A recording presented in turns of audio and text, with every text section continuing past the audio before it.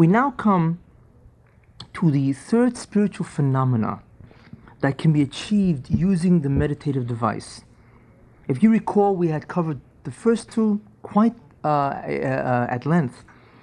And the first spiritual phenomena that we had covered, of course, was the concept of nevuah, and then we covered the concept of course, Ruach HaKodesh. And we are now into the third spiritual phenomena that one can actually accomplish by using the meditative device. This area or phenomena is called Shinui Teva, which translated means the alteration, or if you want to look at it, the violation of natural law. To actually change, interfere with the natural order of things. Another term for it is called white magic. White as distinguished from black magic, because in black magic, as we will see, what is employed is the use or the powers of evil forces. Whereas in white magic, it has nothing to do with these evil forces. It's rather, what you do is you interfere in the certain aspects of the structure of reality. Now, in order to understand how Shinui Teva, or alteration of natural law, how this could be achieved, and also its relationship to the act of meditation, it is really first necessary to present certain fundamental concepts concerning the structure of reality. Then and only then can one really grasp the phenomena that is made to occur, which is Shinui Teva, alteration of natural law. And also, one can then also really grasp the underlying rationale of why it can transpire at all. In other words, we can also understand why the device is meditation. So therefore, in order to understand these two ideas, how deviation or how Shinui Teva can occur, and also why meditation is that device and how it is able to do what it does, you really have to present certain fundamental ideas about the actual structure of reality. In other words, we must understand what is Teva, or natural law. What is its definition? What do we mean by Teva? And also, why does it occur? And also, by the way, if we understand what Teva is and why it occurs, we also understand, of course, what Nes is, or miracle, what that really also is. In any case, we must understand what is Teva, or natural law, why it occurs, and only then can we understand what it means to deviate from natural law, and how this can come about through the meditative device. Actually, on a deeper level, we really have to understand the mechanism of Teva. What is the mechanism of natural law? What is the governing or determining principles of natural law? Then we have to try to understand on a deeper level, how does one deviate from that mechanism? How do you cause a mechanistic deviation? What does that mean? Because that's really what it means to employ Shinui Teva, is that the mechanism is made to deviate, to depart from its normal operation. In other words, we have to understand the deviation of that mechanism from its normal operative mode. And thirdly, we have to understand that and the device that can be employed to initiate the mechanistic deviation. So that is really three things that we want to zero in on. One is the fundamental structure of reality, the mechanism that governs natural law. The second thing we want to try to understand is what is the idea of deviation of that mechanism? How do you actually interfere, or what does it mean when we say that the mechanism which governs natural law is disturbed or interfered with, and we then witness a deviation from natural order because we witness a mechanistic deviation, a deviation or an intrusion on the actual mechanism itself. And the third thing that we want to understand is the concept of the device. What is the device that allows us to interfere with the mechanism and thereby create the phenomena of magic or Shinui Teva? And what is the relationship between that mechanism, or rather that device, and the actual result that ensues, which of course is the deviation from the mechanism itself? These are really the three areas that we want to study. Now, all phenomena can be explained through a perfectly logical system, even magic. Magic can be explained very readily if we understand the structure of reality. White magic, or Shinoi Teva, even though it appears mysterious to us and seems to defy any coherent explanation, also conforms to strict rules and limitations and actually adheres to a rational framework as to how it works. There is no such thing as a phenomena without any framework to explain it. And that is an error that is made. People think that magic is literally magic, that it has no understanding, and that somehow it mysteriously can alter natural order. But the truth is that magic itself has a framework in which it emerges from, and when somebody performs Shinoi Teva, he is merely making use of the concepts of that framework, and therefore he is able to exhibit a phenomena called magic or Shinoi Teva. In other words, there is no such thing as a phenomena that cannot be explained or has no basis in the real world. Even magic has a basis in the real world because it avails itself of a framework in which it can operate, and it results when an individual interferes with natural order, when he interferes with the mechanism via the rules of magic. Now, also, one cannot assume that when we witness, as Jews have done for thousands of years, events which clearly run contrary to our experience and seem to violate natural law, we cannot assume when we witness these phenomena that it is unexplainable and therefore unintelligible. That is not the truth. The reality is that Shinoi Teva, or any alteration of natural order, can be explained fully, as long as we understand the framework from which it emerges. On the contrary, when we will understand the real structure of reality, in other words, physical reality and its underlying governing principles, then we will see that phenomena such as magic, Shinoi Teva, are real phenomena based on real principles. There is a reality to this phenomenon. It is not just magic. In other words, phenomena which cannot be explained by any logical understanding, any comprehensible ideas. Magic itself, as mysterious as it is rooted and based in an entire system of reality. And that is really what we have to study. Now, this is not only true of magic, that it is ultimately rooted in a real framework, but it is also true of sorcery or black magic.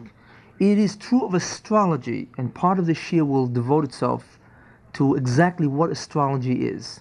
Because we see from the Chumash and from the Gemara that astrology clearly is a phenomenon that exists, even though we have really lost the art of it.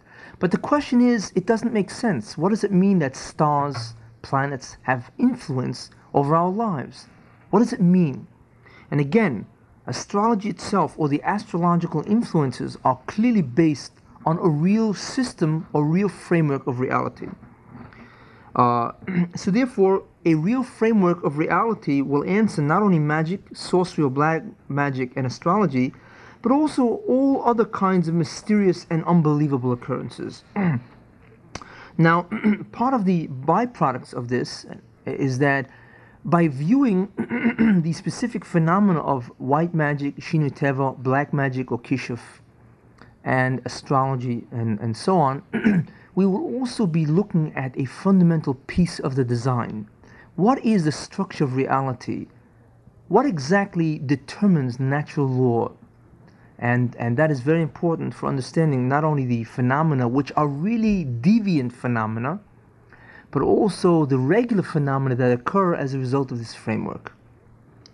Now, let us begin then into this third spiritual phenomena by the introduction of certain critical ideas that will make our understanding of this topic more profound and comprehensive.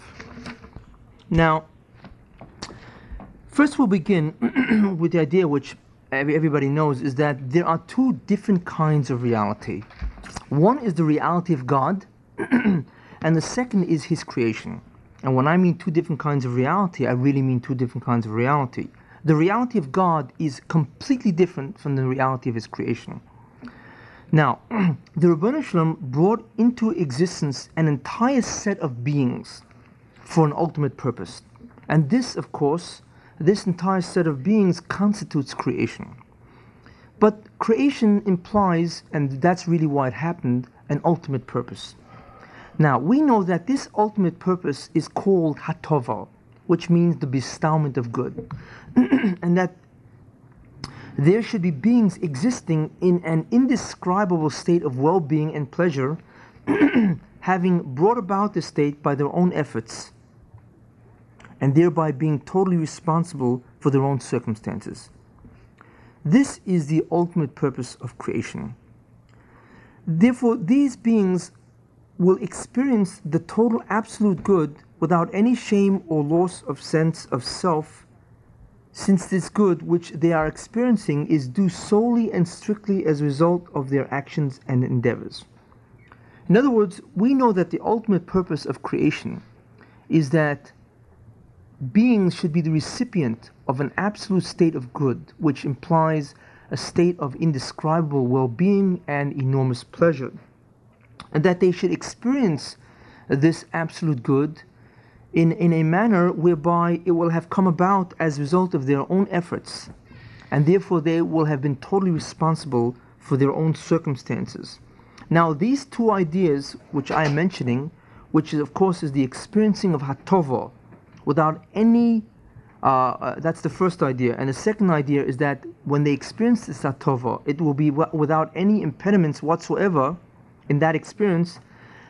These two ideas are referred to as Hatova Shlema, the perfect good. That's what it's called. To experience good, the absolute good, and having caused that absolute good, is called Hatova Shlema. And the reason why it is Shlema, the reason why the bestowment of this good is perfect, is because there has been a tikkun of Na'amdik Sufa, which is a term I had used previously, and that of course means a tikkun, a correction or rectification of the phenomena called Na'amdik Sufa. And what the phenomenon of Na'amdik Sufa is, the concept of Na'amdik Sufa was explained previously as a feeling that one gets when one enjoys great good without having earned it at all. That is the concept of Na'amdik Sufa. In other words, by earning this good through the performance of specific tasks, that feeling is removed, enabling one to experience the absolute good without any negative feeling concurrent to the experience. Therefore, the ultimate good, the experiencing of absolute good without any feeling whatsoever of some sense of loss of self-respect, some sense of shame, is the ultimate purpose of creation. It is Hatova Shlema, which is Hatova with a tikkun of Na'amdik Sufa. That is what its real term is. That is the ultimate purpose of all creation. And all other purposes are subsumed under that purpose itself. Now, once we understand this, then it is clearly evident that everything that exists, in other words, all creation, both above the spiritual universe and below the physical universe, was created only because the Ribbono Shel Olam deemed them absolutely crucial and necessary in furthering the ultimate purpose which I have stated previously. That's the reason why they were created, because in some way they can further or advance the achievement of the ultimate purpose of creation. This then is the most fundamental principle of all, being, in that it is a true explanation for why everything exists.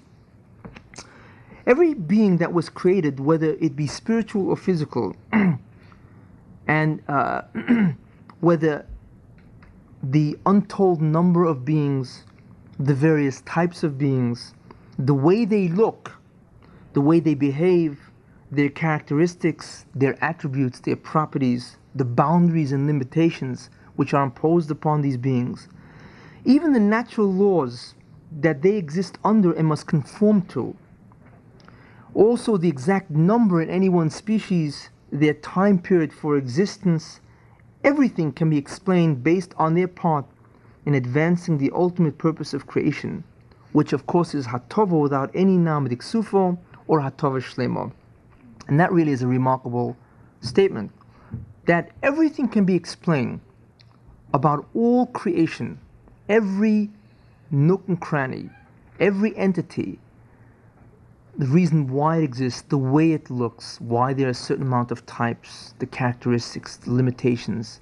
And it doesn't make a difference whether these entities are in the physical universe or the spiritual universe. Everything can be explained in terms of how they advance the ultimate purpose of creation. And that is exactly why they exist. In fact, you can state it negatively. If they did not further the ultimate purpose of creation, then they would not exist at all. In other words, not only do things or entities exist because they advance the process or the ultimate purpose, but if they did not contribute in any way toward the realization of the ultimate purpose of creation, they would not exist. And if they were created, they would cease to be. That's how precise and exact is the Ribbono Shel Olam in his requirements for entities in order to exist at all. Nothing exists without a reason. And the reason in this case being that they must somehow contribute toward the advancement of the ultimate purpose of creation. It is interesting to note that the extinction of an entire species cannot occur through any means at all if their existence is yet required to advance the ultimate purpose. In other words, man can only annihilate various species of animals because their part in creation has ceased, which is also a very interesting statement. That we think, or men think, that the reason why species become extinct is because they continuously try to exterminate them, for whatever reasons man wants to do it. But that's a mistake. Nothing can cease to be unless its reason for existence has ceased. And what is the reason for existence? The fact that it plays a part, it contributes toward the furthering of the ultimate purpose of creation. And people, no matter how much they try, no matter what means they employ, cannot terminate, annihilate, exterminate anything if it still must perform a specific purpose, which will be part of the advancing of the ultimate purpose. It's that fundamental. Thus we see, therefore, that the principle of advancement of purpose, this fundamental idea, is not only necessary to bring beings into existence. In other words, this is not only a law that makes things be, but also that their continued existence is also governed by this most fundamental principle of being. That if they have a reason to be, if they can still contribute toward creation, then they will be. If not, then anybody can destroy them. That's how simple it is. Now, of course, we do not know how things contribute toward the ultimate purpose. If we did, we would be able to explain everything, literally everything. And the truth is, that is one of the mysteries of creation. The knowledge of exactly what the ultimate purpose is, obviously I only described it in general terms, but the exact nature of the ultimate purpose and all the different elements that must be in place for that ultimate purpose to be achieved.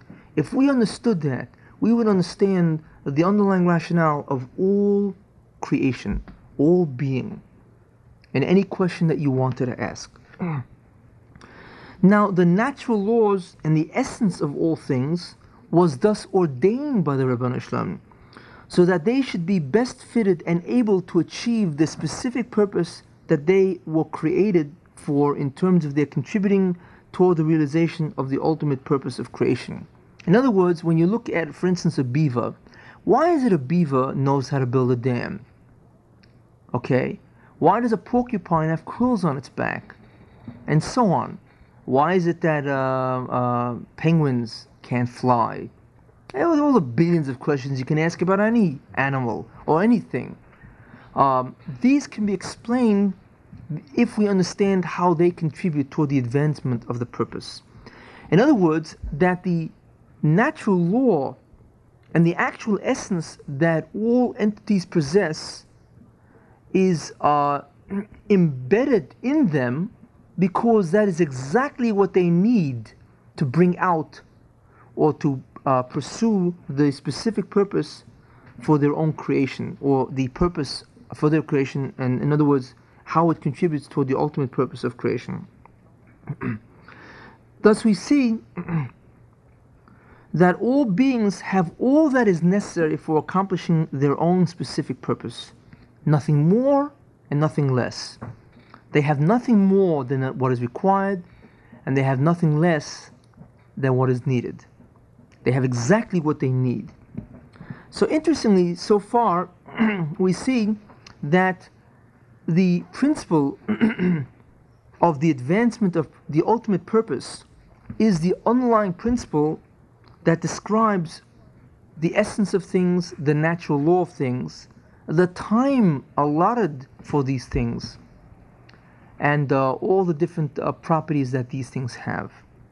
And of course also as I mentioned, the continued existence of these beings. Now, since each thing was initially created for a particular reason and purpose, it is of course necessary that they be maintained and given the strength and opportunity to accomplish their intended objective. Obviously, if things or beings have a specific purpose, then they have to be given the total wherewithal to be able to accomplish that purpose. Now, after Rebbeinu Shem created all things, he therefore continues to oversee them.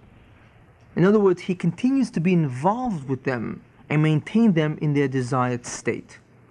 So, just in summary, what we see is that creation has an ultimate purpose, which is called Hatova Shlema, which is really Hatova with the Tikkun of Nam Niksufa. That's why it's called a perfect good.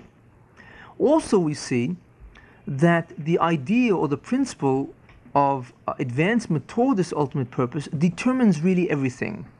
And if one were really to understand the ultimate purpose and exactly what is needed to bring about the ultimate purpose, you would understand everything that is, why it exists, its history, its progression, its characteristics, its attributes, and so on. You would also understand its limitations and parameters and why it exists for the time limit that it does. So that is obviously a very fundamental idea. The concept that creation has an ultimate purpose, the statement that the ultimate purpose is a Hatova Shlema, and the idea that the underlying rationale of all being is that it contributes toward the advancement of the ultimate purpose, and that is its determining principle in all its various aspects. And just as a closing remark to this idea of ultimate purpose and the principle of advancement of purpose, is the idea that in the future world we will understand a great deal of why it had to be so in order to bring about the ultimate purpose of creation.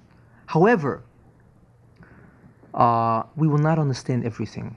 There are things which exist, which exist. In other words, the contribution that they make toward the advancement of the purpose, the ultimate purpose, is so profound that it is beyond human comprehension. For instance, why does a tiger look the way it does? Why do animals look the way they do, and so on? There are certain things which are so beyond comprehension that we will not know them. But a great amount we will know. We certainly will know the progression of history. We will know, in fact, you will know why everything occurred to you, everything, and why it happened, and how it made you advance the process, advance the purpose even more effectively. That you will know. But as to why everything is, why species have exactly that number, those characteristics, why natural law is the way it is, why things look the way they do, and so on, there are many questions which will remain unanswered because the answer lies in a realm that is beyond human comprehension. But anyway, the rule is still true. The principle, the governing principle is still true, that all things exist and every aspect of their existence is true or is determined by the fact that each thing plays a certain part in advancing or furthering the ultimate purpose of creation. Now, when we talk about the Ribbono Shalom's involvement with his creation, we can distinguish three kinds of involvements that God has with creation. One is called the existential involvement. The second one is called the supervisional involvement. And the third is called the ontological involvement. And that really is the three different kinds of interactions or involvements that the Ribbono Shalom has with this creation.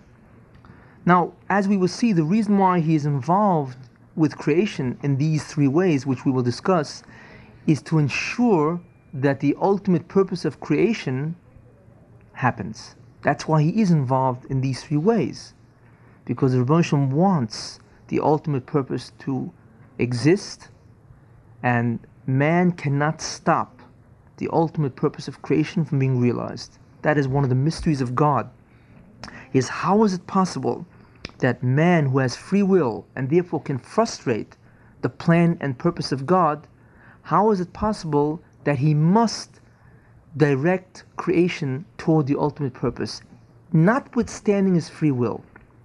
How does the Ribbono Shalom do that?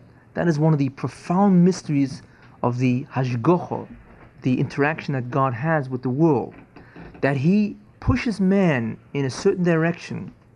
No matter how much man wants to go away from it, man still has to go in the direction of the purpose of creation. But in any case, there are three kinds of involvement that the Ribbono Shalom has with his Bria. The first one is called the existential involvement, which means that the Ribbono Shalom creates or brings into existence all beings. That's the first idea of this involvement. And the second idea is that he maintains them, or he continues to maintain their existence constantly. That's the second part of the idea called existential involvement. Because beings that are created do not have the ability to maintain their own existence even after being created. Thereby, it necessitates the Ribbono Shalom's constant involvement and maintenance of their existence. So that's the first involvement that God has with his universe, with his creation, that he brings the creation into existence, and secondly, that he continues to maintain their existence from one infinitesimal time to another infinitesimal time, and so on. Because all creation does not have the wherewithal inherently to maintain their own existence. Therefore, the Ribbono Shalom has to actively continue to maintain their existence. That is how the Ribbono Shalom is involved in creation, existential involvement, that he creates and he maintains the existence of his creation constantly. That's his first involvement. The second involvement of the Ribbono Shalom toward its creation is called supervisional involvement. This involvement, by the way, is also called Hashgacha, and Hashgacha means to oversee or to supervise. Now, what is that? This concept means that the Ribbono Shalom issues every order, directs the exact course of the order, and oversees its precise execution completely. That's what the Ribbono Shalom does. That every order, every command is issued by God, that the exact manner of fulfilling that command is also given by the Ribbono Shalom, and that the Ribbono Shalom oversees the beings who are carrying out his command, and to make sure that they execute it properly.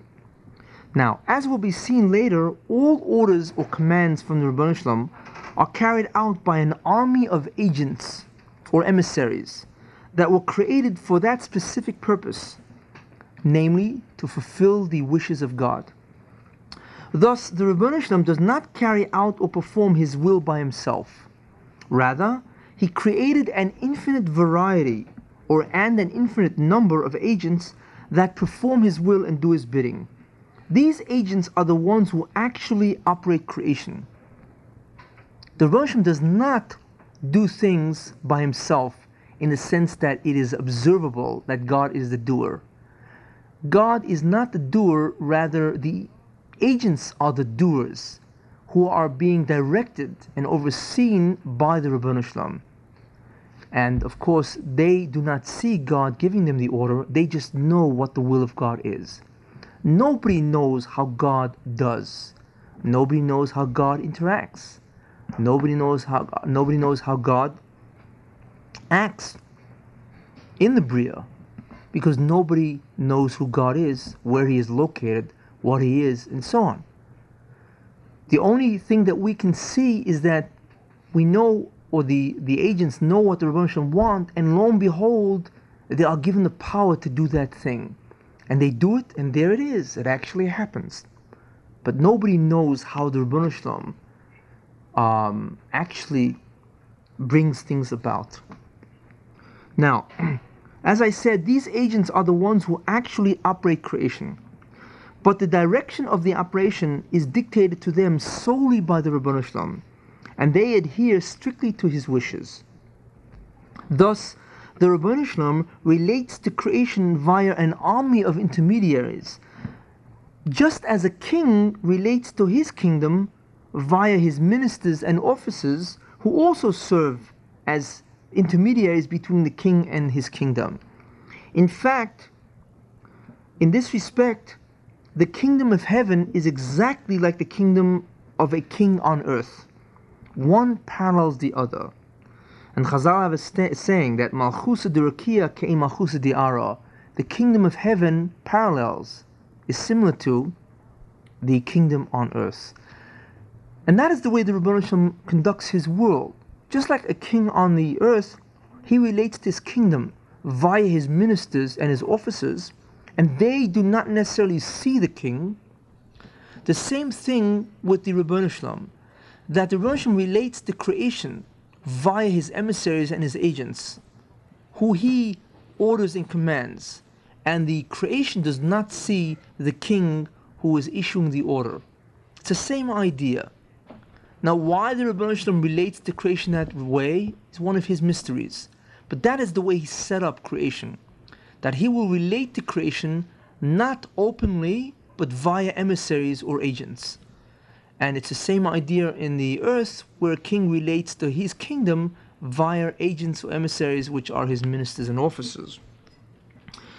Therefore, we see that the Rebbeinu Shalom orders and directs and oversees every aspect and detail of creation and its continuous progression. In other words, the Rebbeinu Shalom alone issues every order and not merely approves orders originating from his agents. It's not that he says, okay, you run it the way you want, but check in with me to see if I agree. No. Everything that they do is told to them what they have to do. In other words, he issues the order and not merely confirms or agrees or confirms or approves what they are doing.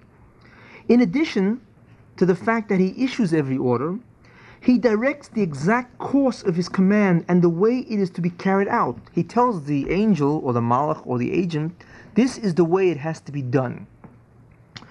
In addition, he oversees the exact execution of his orders to taking place through his agents. Thus, we see that the Rebbeinu Shalom governs all creation from the highest being, actually, to the lowest being. From the highest realm, which we know as Olam Atzilus, to the lowest realm, which of course is Olam Asiyah. From the greatest entity to the lowest entity, or the lowest created being. Thus, his agents are the operational managers over creation. Now, these agents are called malachim, or angels, from the word malacha, which means work or activity, because they carry out the work of creation. As I said, they are the operational managers. Therefore, they are called malachim from the word malacha. Now, another important idea.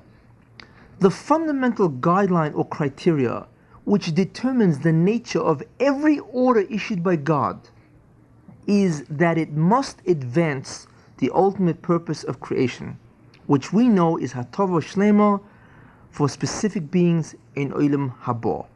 That is the criteria. In other words, anything that God says, God orders, or God commands, is issued for only one reason, And that is that the order in some way is going to bring creation toward its ultimate purpose. If it does not bring creation, further creation toward its ultimate purpose, it won't be issued by God. It's as simple as that. Therefore, we know that just like creation has an underlying rationale, which is the advancement of the purpose, every order, the complete Ratzon HaBorei, is based on this fundamental idea that it must advance the process or the purpose of creation. It is that precise and it is that exact. Now, the third involvement of the Rebbeinu Shalom toward his creations is termed the ontological involvement, and it is the most mysterious involvement of all. It is an absolute mystery of which we can never really know. What is that involvement? Now, the ontological involvement means that the Rebbeinu Shalom, in truth, actually does everything that transpires in creation, even though it appears that his agents do it all and merely follow his orders. God does everything, nobody else. Even though it appears to the agents that they are doing it and they are following his orders. Now, what does that mean? Since the Rebbeinu Shalom, and follow my argument and logic, since the Rebbeinu Shalom is existence itself, and therefore is the source of existence for his emissaries, is the source for their spiritual bodies, their power to act, and their very sense of self as distinct from the Rebbeinu Shalom. In other words, the Rebbeinu Shalom is a source of being for all these ideas.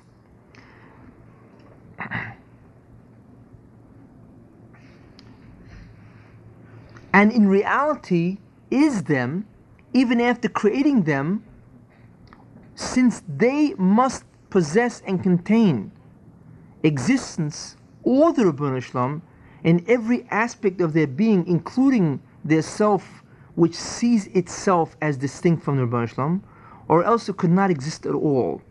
It follows that it is really he that does everything completely, allowing his agents the illusion of there being a yesh, or independent being, and therefore that they are the ones responsible for operating creation. In other words, since the Rebbeinu Shalom is existence, and obviously he is the source of existence for all spiritual entities and everything, all their aspects, in order for them to be, they must have God in them in every aspect of their being, because God is existence. So therefore everything, every aspect of them which exists must have God in them. If that's the case, even their self, which sees itself distinct from God, also must have God in it. Because if God was not in it, it would not be, because he is existence. If that is the case, then God is identical to them. Because every aspect of that being has to have existence. And if God is existence per se, then every aspect of their being is God. So then who is doing the activity? The answer is God, and not them. This state of affairs, where the Rebbeinu Shalom really does everything completely, is not only true by his agents in the spiritual world, but is also true in the physical world. This ontological involvement of the Rebbeinu Shalom that the Rebbeinu Shalom has with his creation, in other words, that he is identical with his creation, and the truth is that he is infinitely greater and larger than creation, this ontological involvement is the most profoundest mystery in all existence, and is the mystery of Ein Od Milvado. That is the mystery of Ein Od Milvado, that we are God, because all aspects of ourselves, all aspects of creation must have existence, or it would not be. But if God is existence, that means that they are completely full of God. So then the question is, who are they, if they are identical to Rebbeinu Shalom? That is the mystery of Ein Od Milvado. How is it possible that a being can exist independent of God, yet necessitate the being of God to be involved in every aspect of their being, because God is existence, therefore they must have existence in every aspect. So therefore they are God. So then how is it possible for them to exist independently? How is it possible for a self to see itself as independent from God?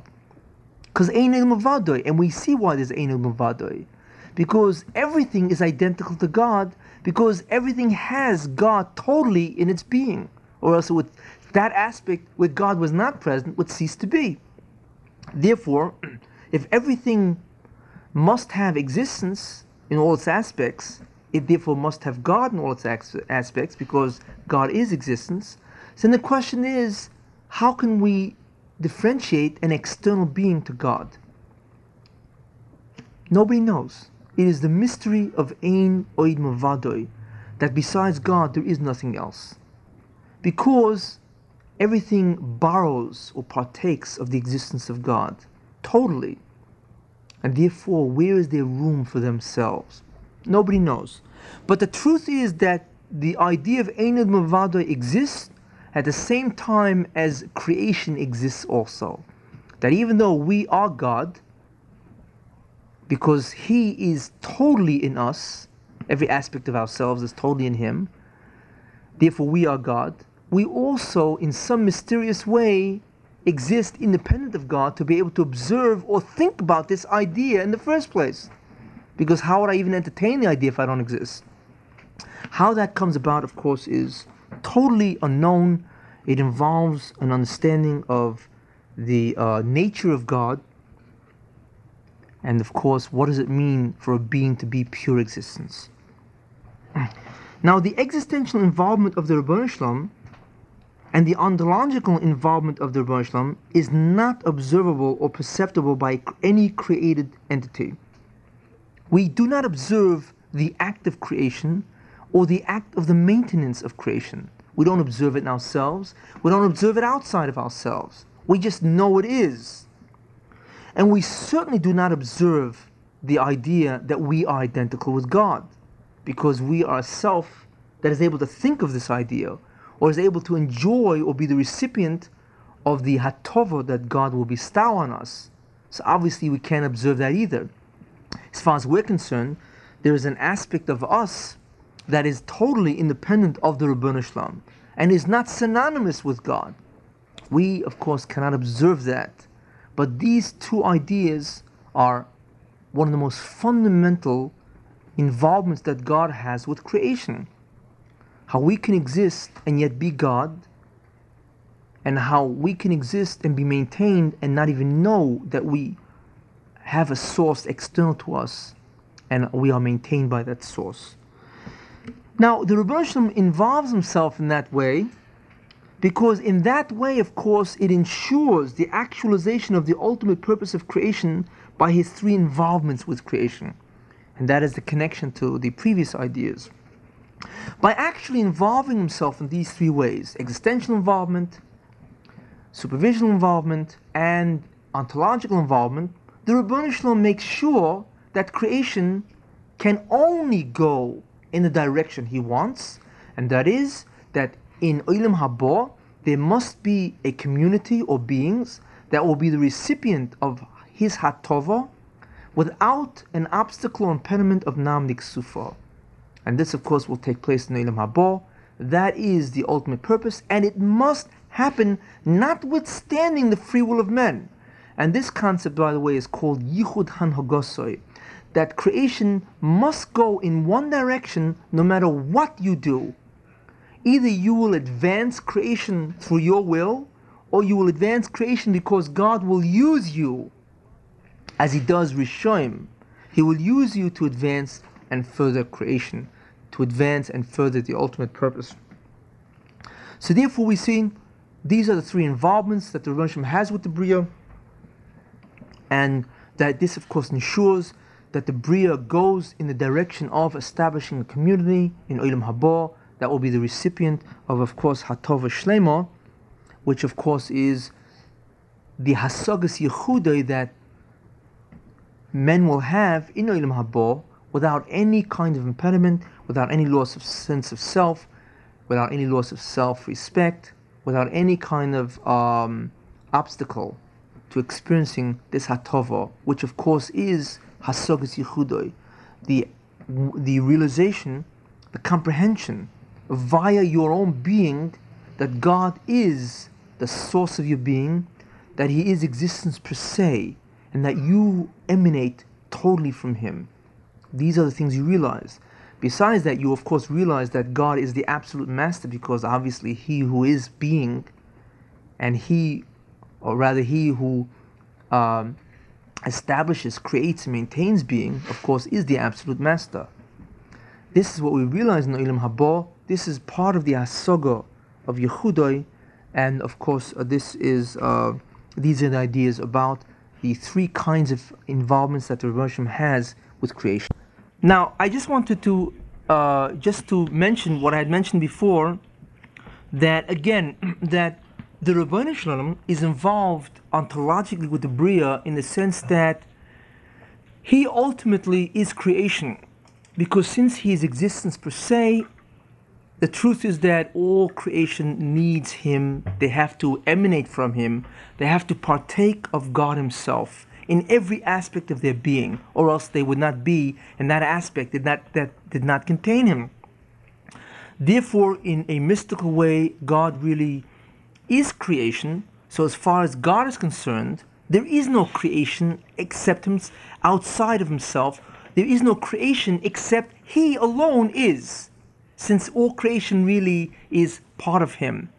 That is the mystery of Einod Milvadoi, that He is the only thing that is, because He is pure existence, and everything else that has that pure existence really is Him.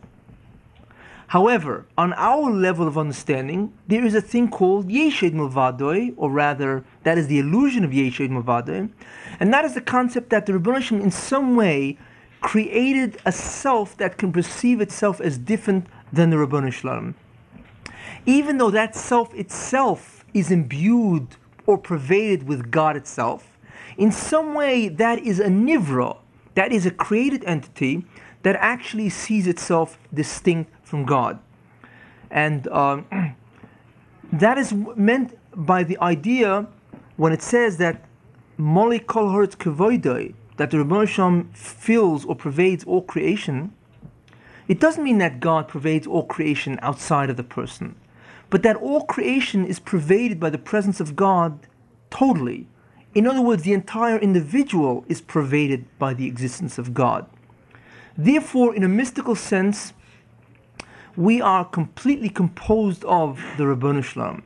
But I want to make one important distinction, and that is that there is a difference the way we view our relationship to God and the way the Eastern doctrines view their or man's relationship to God.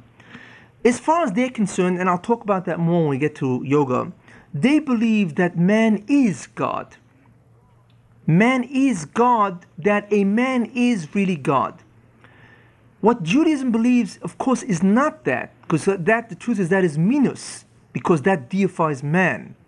What Judaism says is that man is part of God. In other words, man is totally God, but there is an aspect of man which is a nivra, and it is the nivra, it is man in Olam Haba that realizes that he is a nivra and that he is part of God. But man realizes in Olam Haba that he is part of God, that the self which is created and can view God realizes that it is really part of God, that it emanates from the Rebbeinu Shalom, and it realizes that the source of its being, of course, is the Rebbeinu Shalom. But in no way does the self in Olam Haba see itself as God, because that self is a nivra. The concept of a distinct entity itself is a created being. And man, insofar as he is distinct from God, in other words, that he is a self that can view God, insofar as that is concerned, he realizes that he really is part of God and he emanates from the Rebbeinu Shalom. But he never realizes, because it is absolutely false, that man is God, that the self is God. That is false. Man is a created entity that derives from God, emanates from God, that God is his source, and that the substance of man, the substance of the soul, of the self, and so on, is God. But the distinction that the self has as apart from God is a created concept, and man realizes in Olam Haba that he is part of God, and that is called Hasagas Yichudai. In the West, in the East, I should say, they feel that they are God, that they are part of this Atman, and that, of course, in Judaism, in Judaic terms, that is Minus, that is Apikosis. And with that, I want to, just end the ideas of the ontological involvement that the Ribbono Shel Olam has with creation. And the truth is that this last involvement is so mysterious that there is really nothing more that you can say about it than what I've said. There's no way to understand it really, because it is an absolute mystery. There's no way really to explain it other than the way I've tried to explain. That the Ribbono Shel Olam is creation, because he is existence.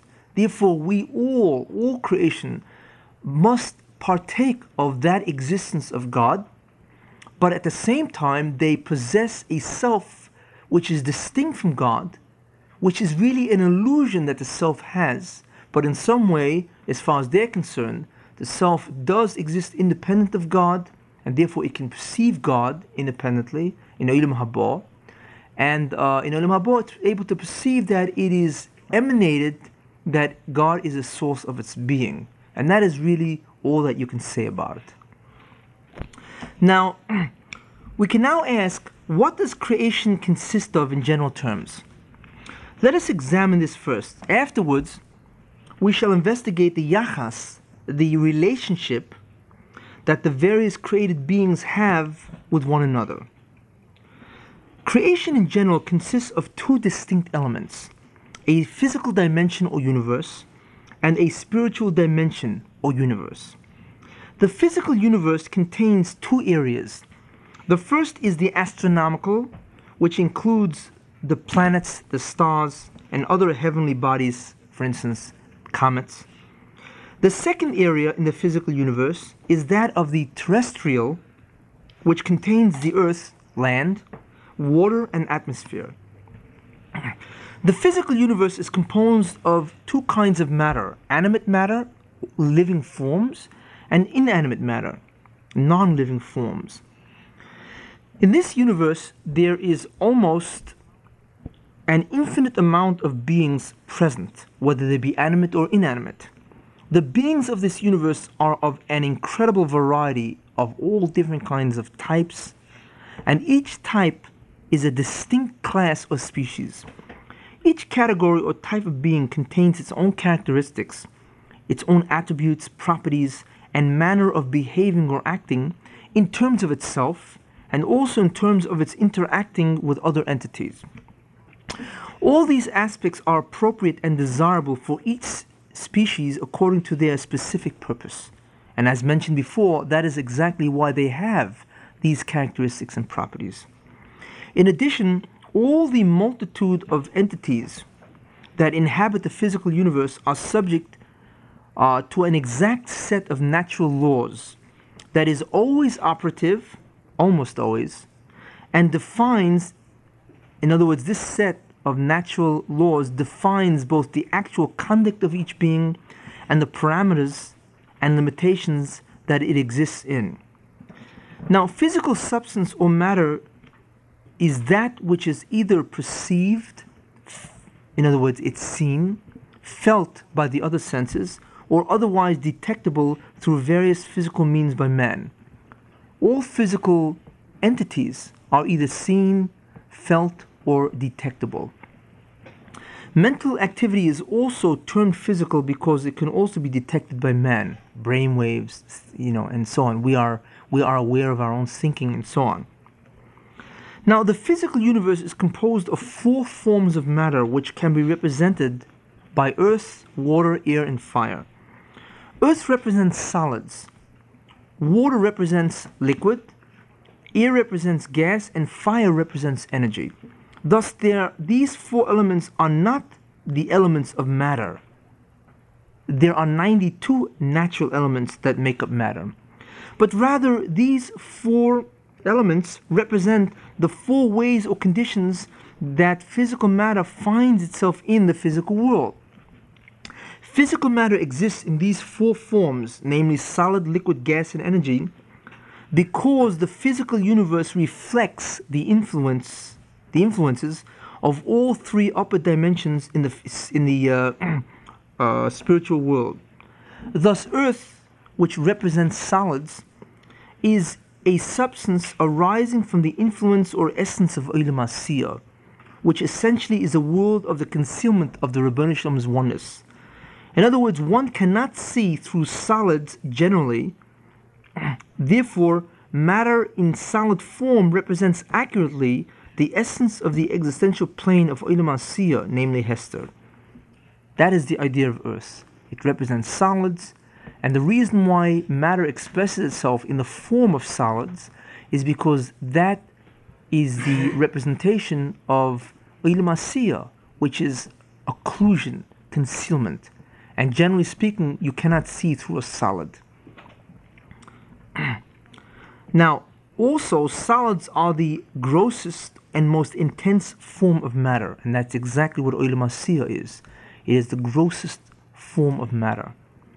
Now, the next element, which is water, represents liquids. And these and water or liquids is a substance arising from the influence or essence of Olam Yetzirah, which is essentially a world where the Ribono Shel Olam's oneness is very transparent. One can see through water to the bottom of the vessel, but only in a distorted way. In Olam Yetzirah also, the oneness of the Ribono Shel Olam is readily transparent to the inhabitants of that world, but only in a certain degree of clarity. In other words, water is an exact parallel to the clarity of Olam Yetzirah. You can see through water, you can see through liquids, but in a distorted manner. The same idea is in Olam Yetzirah. There, the inhabitants of Olam Yetzirah can see the clarity of the oneness of the Ribono Shel Olam, but also in a certain amount of distortion, because even in Olam Yetzirah there is a certain amount of Hester. In other words, there is still Hester, although infinitesimally less than our world in Olam Yetzirah. Thus, the liquid form represents transparency of the Ribono Shel Olam's oneness, but still with a certain degree of distortion or Hester present. Liquids also are a more finer form of matter in that it assumes the boundaries of its container, indicating that it is less dense and less gross than solids. So that is the second element, which is of course liquid, which is represented by water, and that arises from the influence of Olam Yetzirah on Olam Asiyah. And in Olam Yetzirah, you have a degree of clarity of the divine oneness, which is profound, and but there's still some kind of obscurity, because even in that world they don't see the oneness in its full manifestation. Therefore, the liquid or water, which represents that substance of Olam Yetzirah, also has a degree of transparency, but also not total transparency. And also, it's a much finer form of matter. It's not as dense or gross as solid matter. So those are the first two elements, first two forms that matter appears in this world. Now, the third element is air or gas. And gas or air is a substance that arises from the influence or essence of Olam Bria on the physical world. And what Olam Bria is essentially a world of unbelievable clarity and brilliance of the divine oneness throughout all creation. That's what Olam Bria is. Therefore, gas, which is represented by air, also reflects that substance.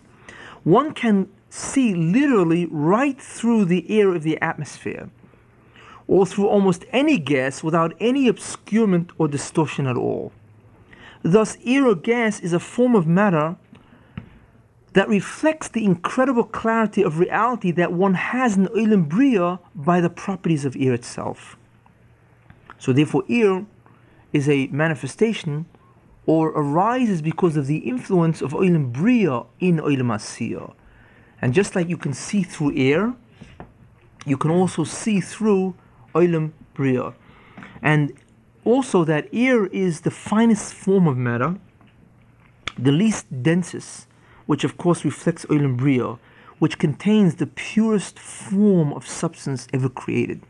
Those beings that inhabit Olam Bria are extremely subtle, and they are the purest form of substance that was ever created. And air or gas is the same idea, that it is the purest form of substance, having the least amount of density and grossness in the physical world. Now the last one, the last element, which is fire, represents energy. And it's interesting to note that energy is a totally different form of matter than the previous three. It is different than solid, liquid, or gas. It is very different.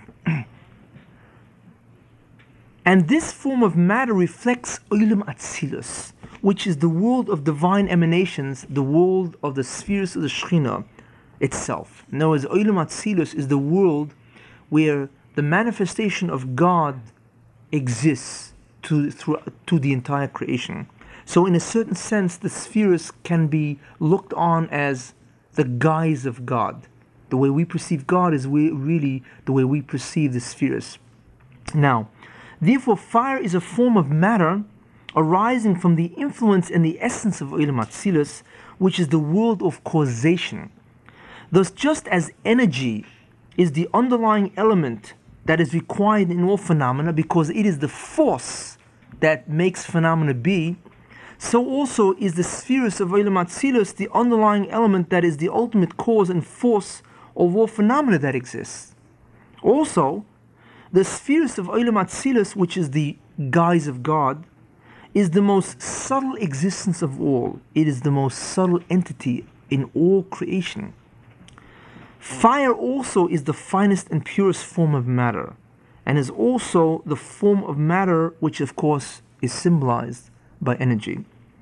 In addition, just as the spheres of Olam Atzilus differ totally in their composition from the inhabitants of the other three worlds, so also energy, which is of course symbolized by fire in this world, differs totally in their composition from the other forms of matter.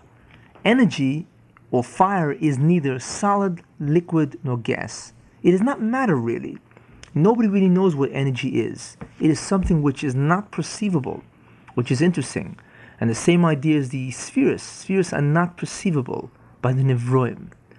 The parallels between fire and energy in Olam Atzilus is really incredible. And the reason why we have this form of matter in this world is because that form of matter arises from the influence of the Olam Atzilus itself. So therefore we say, actually, and finally fire, another parallel is that finally fire can give off sparks without being affected or diminished in turn. So also the spheres generate and give off all reality without being affected at all. Fire is a source of sparks, and it never is diminished or affected. The spheres are the same idea, that they give off, they emanate all creation, and they themselves are not diminished or affected. We see therefore that each of these four elements, earth, water, air, and fire, EWAF for short, represents a form. In other words, we see therefore that each of these four elements represents a form that matter exists in, whether it be solid, liquid, gas, or energy. And these forms of matter arise in the physical world because of the influence of the higher three worlds, namely Yetzirah, Bria, and Atzilus, on the physical universe. And this is basically what I wanted to speak about, the first element of creation, which is the physical universe.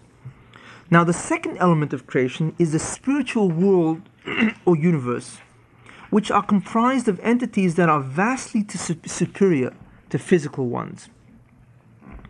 They cannot be perceived by the eye, felt by other senses, or detected by any physical means whatsoever. It is impossible to detect, to see, or to feel by any other sense a spiritual entity. If spiritual entities want to reveal themselves to physical beings, then they must don the physical garb. They assume physicality, but not in their nature. they sort of like put on, like we put on clothing. They envelop themselves in a physical body. But that physical body has nothing to do with the spiritual entity. That's the only way man can perceive them. It is impossible to perceive them in their true nature. Another way they can reveal themselves to man is by arising in his imagination, using the imagination faculty of the mind and initiating some kind of an image. And when you're in the trance state or sleeping or whatever, you see these images reflecting spiritual beings. But that occurs, of course, in either Nevuah, Ruach Kodesh, or prophetic dreams. Outside of those two forms, there is no way that we can perceive spiritual beings. No radio we can turn on. They don't give off anything that is detectable in the physical universe. Now, also, they have specific characteristics, attributes, or properties, and also manner of behaving or acting in terms of themselves and in terms of their interacting with other spiritual beings. Each one has a distinct nature. They also have precise parameters and limitations that determine their existence and activities. All these aspects, of course, are appropriate and necessary according to the specific purpose in the general design and plan. Sometimes people think that spiritual beings can do whatever they want, but the spiritual universe is very much in parallel to the physical. They must conform to their laws just like we have to conform. They cannot do what they want. The spiritual entities are also almost limitless in number and are divided into many distinct types, each type or class of spiritual entity being vastly different from other classes of entities. So much so that one can say that they constitute many different species of spiritual beings. There is, however, one important general rule that applies to the entire class of spiritual entities. That is the fact that their actual nature and properties cannot be comprehended or grasped by man in the way that they truly exist. All we know is that such spiritual entities exist, and we are aware of some concepts relating to them as handed down by the Nevi'im, the prophets, and by Chazal, the sages. These spiritual entities consist of a substance that is distinctly spiritual and is not at all physical. In addition, all the myriad spiritual entities that exist in the spiritual universe are subject to precise and specific natural laws that is generally always operative and regulates and defines both the actual conduct of each being and also the limitations under which it is restricted. So therefore we see so far that the spiritual universe is very similar to the physical. Just like the physical has limitless numbers, different types, specific laws and characteristics and so on and properties, the same idea is in the spiritual universe. They have their own characteristics, their own laws. They have limitless numbers, and also they have many, many different categories. So we see that there are really two parallel universes, a physical one and a spiritual one. And we will be taking a look at exactly what are the constituents of the spiritual universe. What are the beings specifically that comprise the spiritual universe? Now,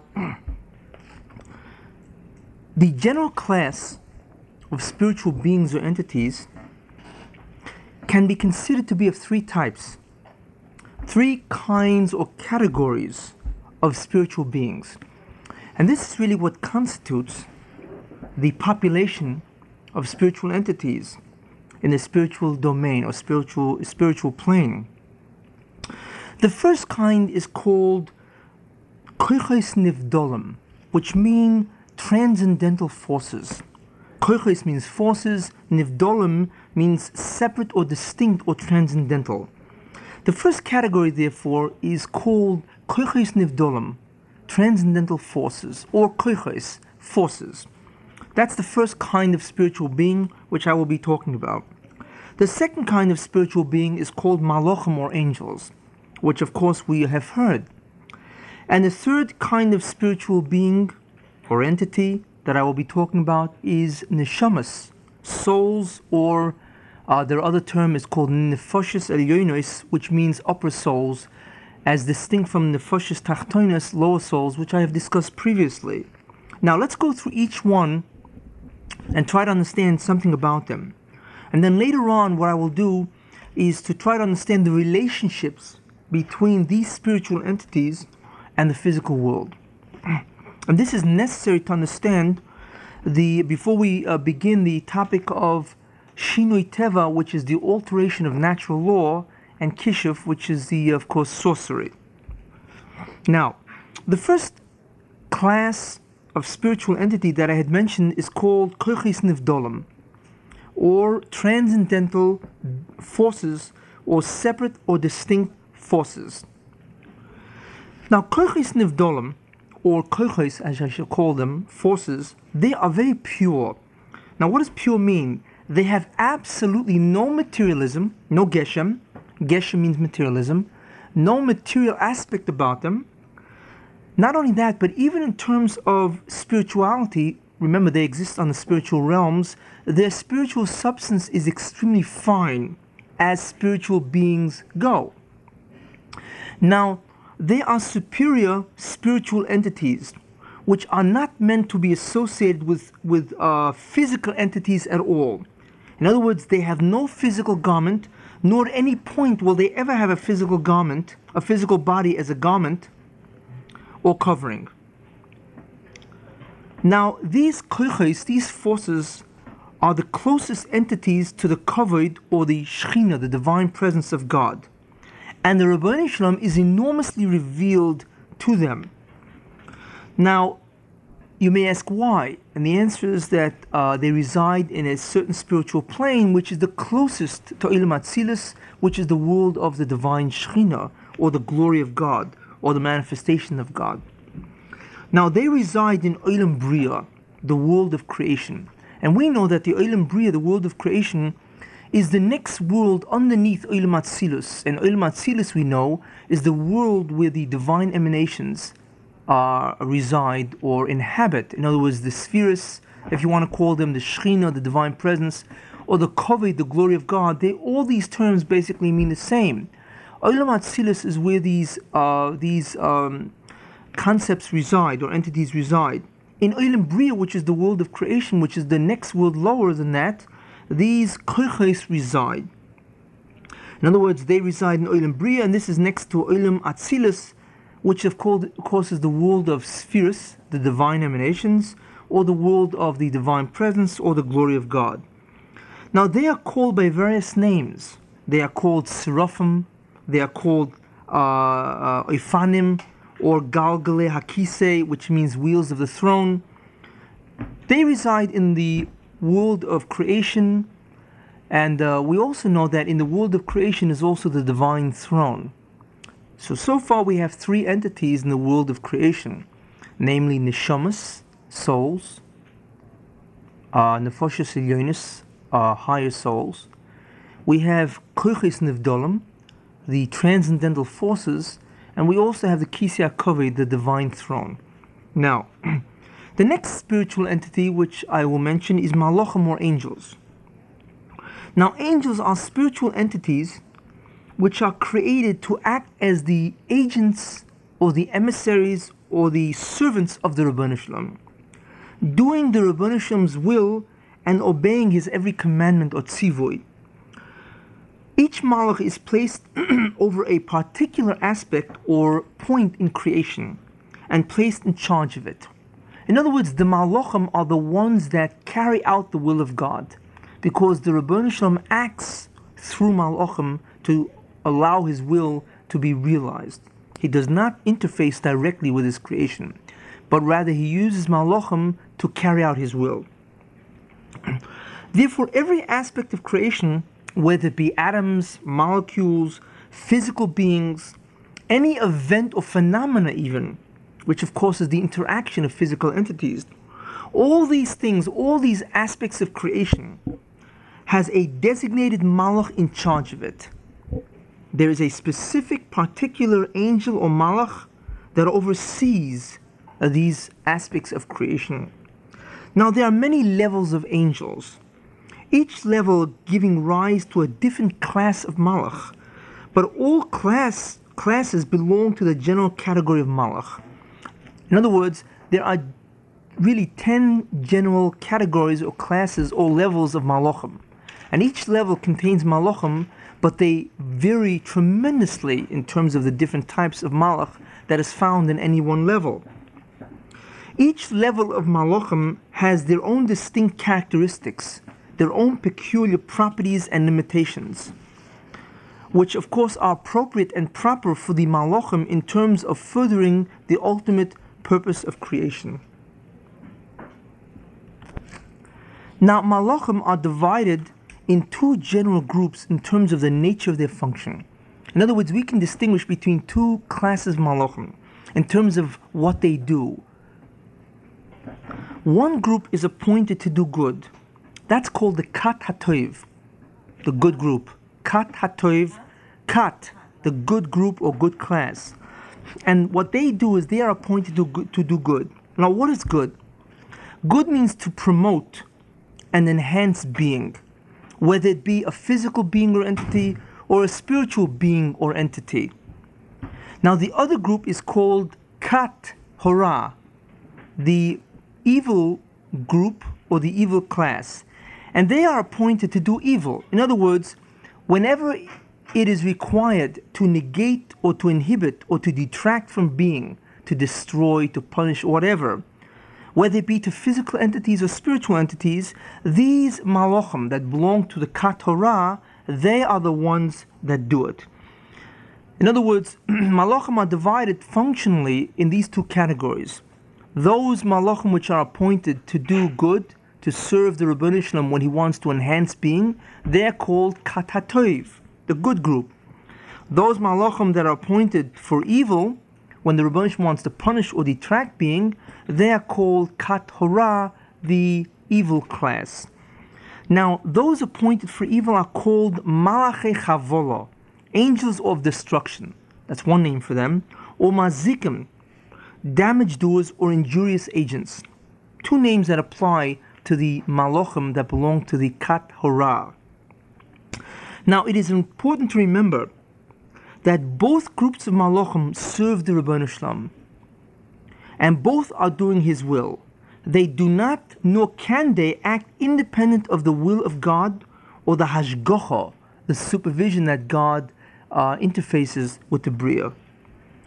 So therefore we see that even if malachim do bad or evil, it is at the direct order or command of the Ribbono Shel Olam, and not because they want to do it.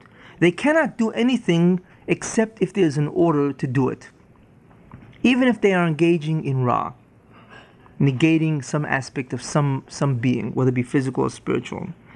Now, malachim in general inhabit Olam Yetzirah, and we know that Olam Yetzirah, from the top down, is the third lower world. You have Olam Atzilus, Olam Bria, and then you have Olam Yetzirah, which is the world of malachim in general.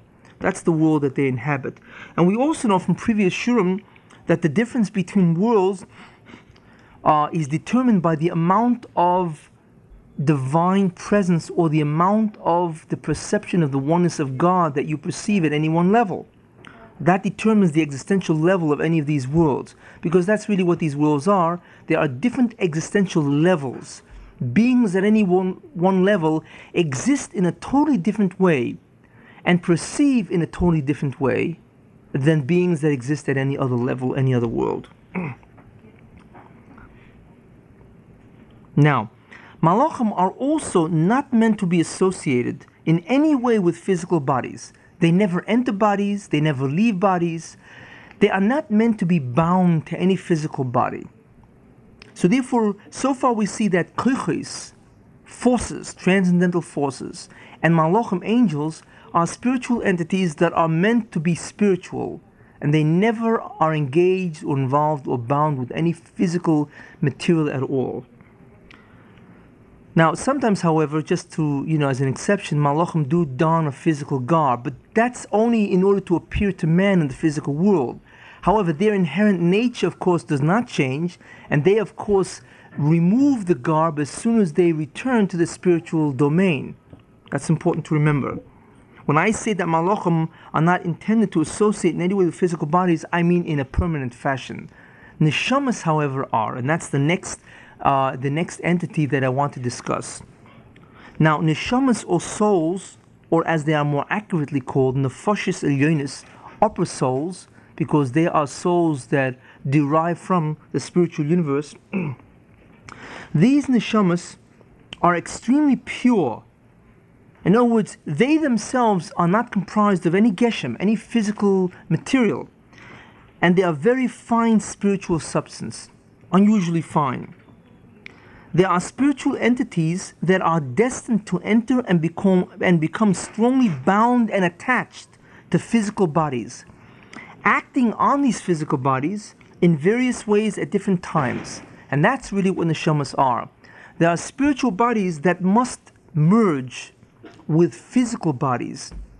There are spiritual entities that must become attached to, in a very strong way, to physical bodies. Now, souls have their own particular characteristics, their own peculiar attributes and properties, as well as specific boundaries and limitations. In other words, just like we see specific boundaries, natural law, and limitations in this earth, in the physical world, the spiritual entities also have these limitations, these parameters that they operate in. In fact, all creation operates under precise parameters and limitations. All beings, whether it be in the physical world or the spiritual world, can only behave in a well-defined and precise, regulated fashion. They cannot deviate from that. And their parameters, boundaries, their limitations, their characteristics, attributes, behaviors, and properties, all of these things are determined because whatever advances the purpose of creation, which is Hatova Shlema, the best ultimate good, or from our standpoint, Tikkun Habriya, the rectification of creation, whatever advances or furthers that purpose, determines exactly all these characteristics, attributes, properties, behaviors, parameters, limitations, and natural law of all the beings that inhabit either the physical universe or the spiritual universe, as I had mentioned previously. Now, neshamas have two kinds of existences because they reside in two different states. One outside the body, in other words, before birth and after death, because the neshama has an existence before it enters the body and after it enters the body after death. That's the first state, outside the body, and the second state is one that's inside the body. In other words, after birth, when the neshama is actually attached to the body. Souls have different properties that vary according to each of these two states, when the neshama is outside the body before birth and after death, and they have different properties when the neshama is attached to the body. Now, souls also have different properties while in the state of being outside the body before birth, and different properties while in the state of being outside the body after death. The souls have three different sets of properties that manifest themselves during the three different existential states the soul exists in: before birth, after birth, while it's attached to the body, and after death. So if the soul, depending on the time or when you perceive it, has different properties depending on if it's outside the body, inside the body, or even outside the body after death. Each time the soul has different kind of properties, which is appropriate for it in terms of what it must accomplish. Now, the combination of the spiritual entity called Nefesh Elyono and the physical entity called body is called a human being or man. A neshama, a soul, is not a human. A body is not a human. It is the distinct combination of soul combined or attached with the body that is called human being. Of all things that exist, only man consists of a composite of two absolutely antagonistic opposites, namely a spiritual soul and a physical body. This is only possible because of a divine decree compelling this incredible phenomena. Nothing in all creation even remotely resembles this situation. The situation where you have a spiritual entity that is compelled to be and forced to reside be combined with and attached to a physical entity. Nothing in all creation has such a bizarre state of being. And it can only be because the Ribono Shel Olam is Goizer. He decrees that this must be so. And of course, when God decrees, that's exactly what must be. Now, it is important to note that one must be careful not to erroneously consider that other animals and living physical beings are the same as men in this respect. In other words, although living physical beings have a soul to animate them and give them their distinct life characteristics, this soul which they have is not in any way a spiritual soul or entity. Although an animal's soul may be the most subtle and ethereal of all physical entities, it still does not enter the realm of the spiritual. Man is also a living creature and therefore has an animal or lower soul to animate him as well as give him his distinct life characteristics. And I had mentioned that was the Nefesh Tachtona. This animal or lower soul, the Nefesh Tachtona, which man possesses, is still only physical and not at all spiritual. It happens to be extremely subtle and ethereal, but it is still physical.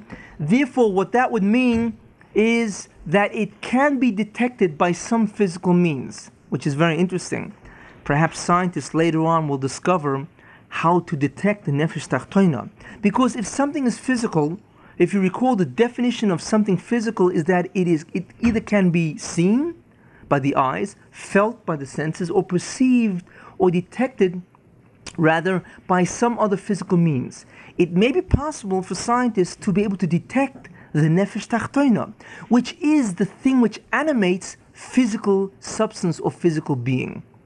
But the Neshama, the Nefesh Elyono, which is spiritual, cannot in any way be detected by any physical means, because the definition of spiritual entities or spirituality is that it cannot be detected or perceived by any physical means whatsoever. Therefore, this Nefesh Tachtona, this animal lower soul, is still only physical and not at all spiritual. Now, besides this guf and lower soul, Nefesh Tachtona, man also has a transcendental, a separate soul, the Nefesh Elyono, which is purely spiritual. It is only through the Ribono Shel Olam's decree that they be bound together. And if you recall previously that the Nefesh Elyono is identified as the self of the human. So we see therefore that the Neshama is rather a transcendental being. It's a spiritual entity that will be connected, attached in a very strong way with the physical body.